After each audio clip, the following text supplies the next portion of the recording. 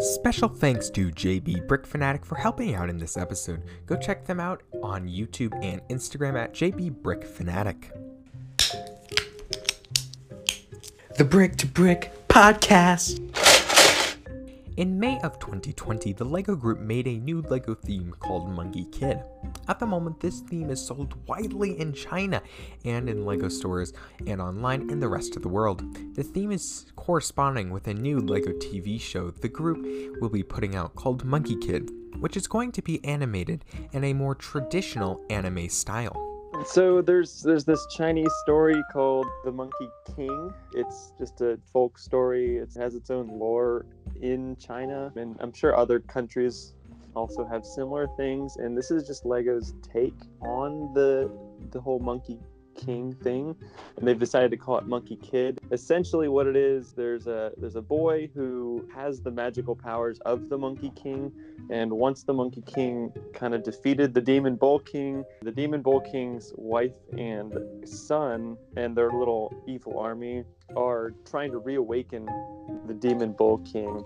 The Monkey Kid is there to stop, and he can wield the Monkey King's magical staff. There's an episode or two on YouTube actually that I was able to watch. I really enjoyed it. Unfortunately, I can't. I do like the animation style of Monkey Kid a lot. I think it's going to be a good show. The sets that have come out and that are going to come out are significantly different. Each one lets the buyer place themselves in the world of the Monkey Kid.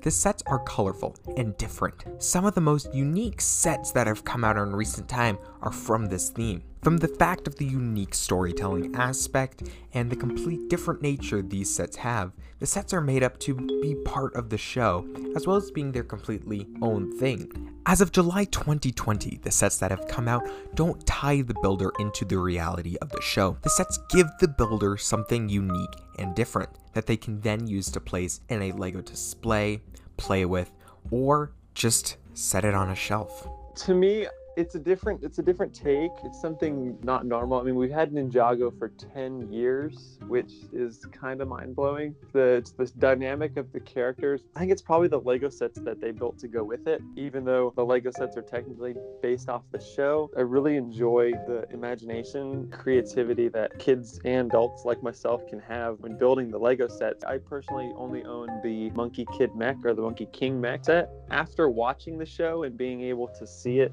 kind of in action, just even for a few seconds, it made the whole experience with the set that much better, because I can play with the staff. I can extend it now, in the quote-unquote proper way. I can play my own version of the show. I think they're doing a really good job with it. Not only is the animation style, appealing, I think the storyline and the jokes, the humor, it all done very well. With the sets being connected so well with the show, it just adds that level of, it lets me kind of make my own episode, if you will. The sets add cool, different, and unique figures, as well as different parts and shapes into the LEGO universe. From making a cargo ship that can be opened up to have great play, to the amazing display ability that you can put it in a city or in its own display.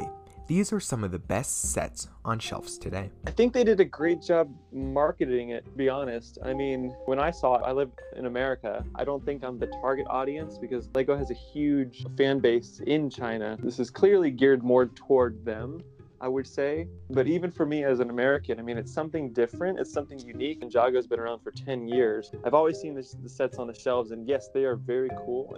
And I would love to get into the show and start buying all the sets. After a while, I think it does get a little repetitive with the different vehicles, whereas this is just something brand new. Color schemes and all the builds are very, very cool.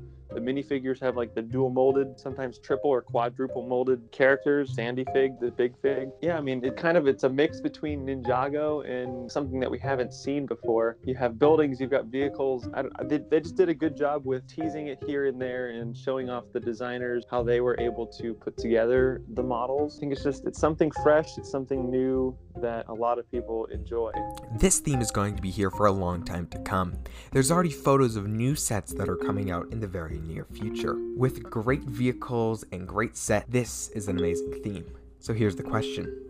What do you want to do with these sets?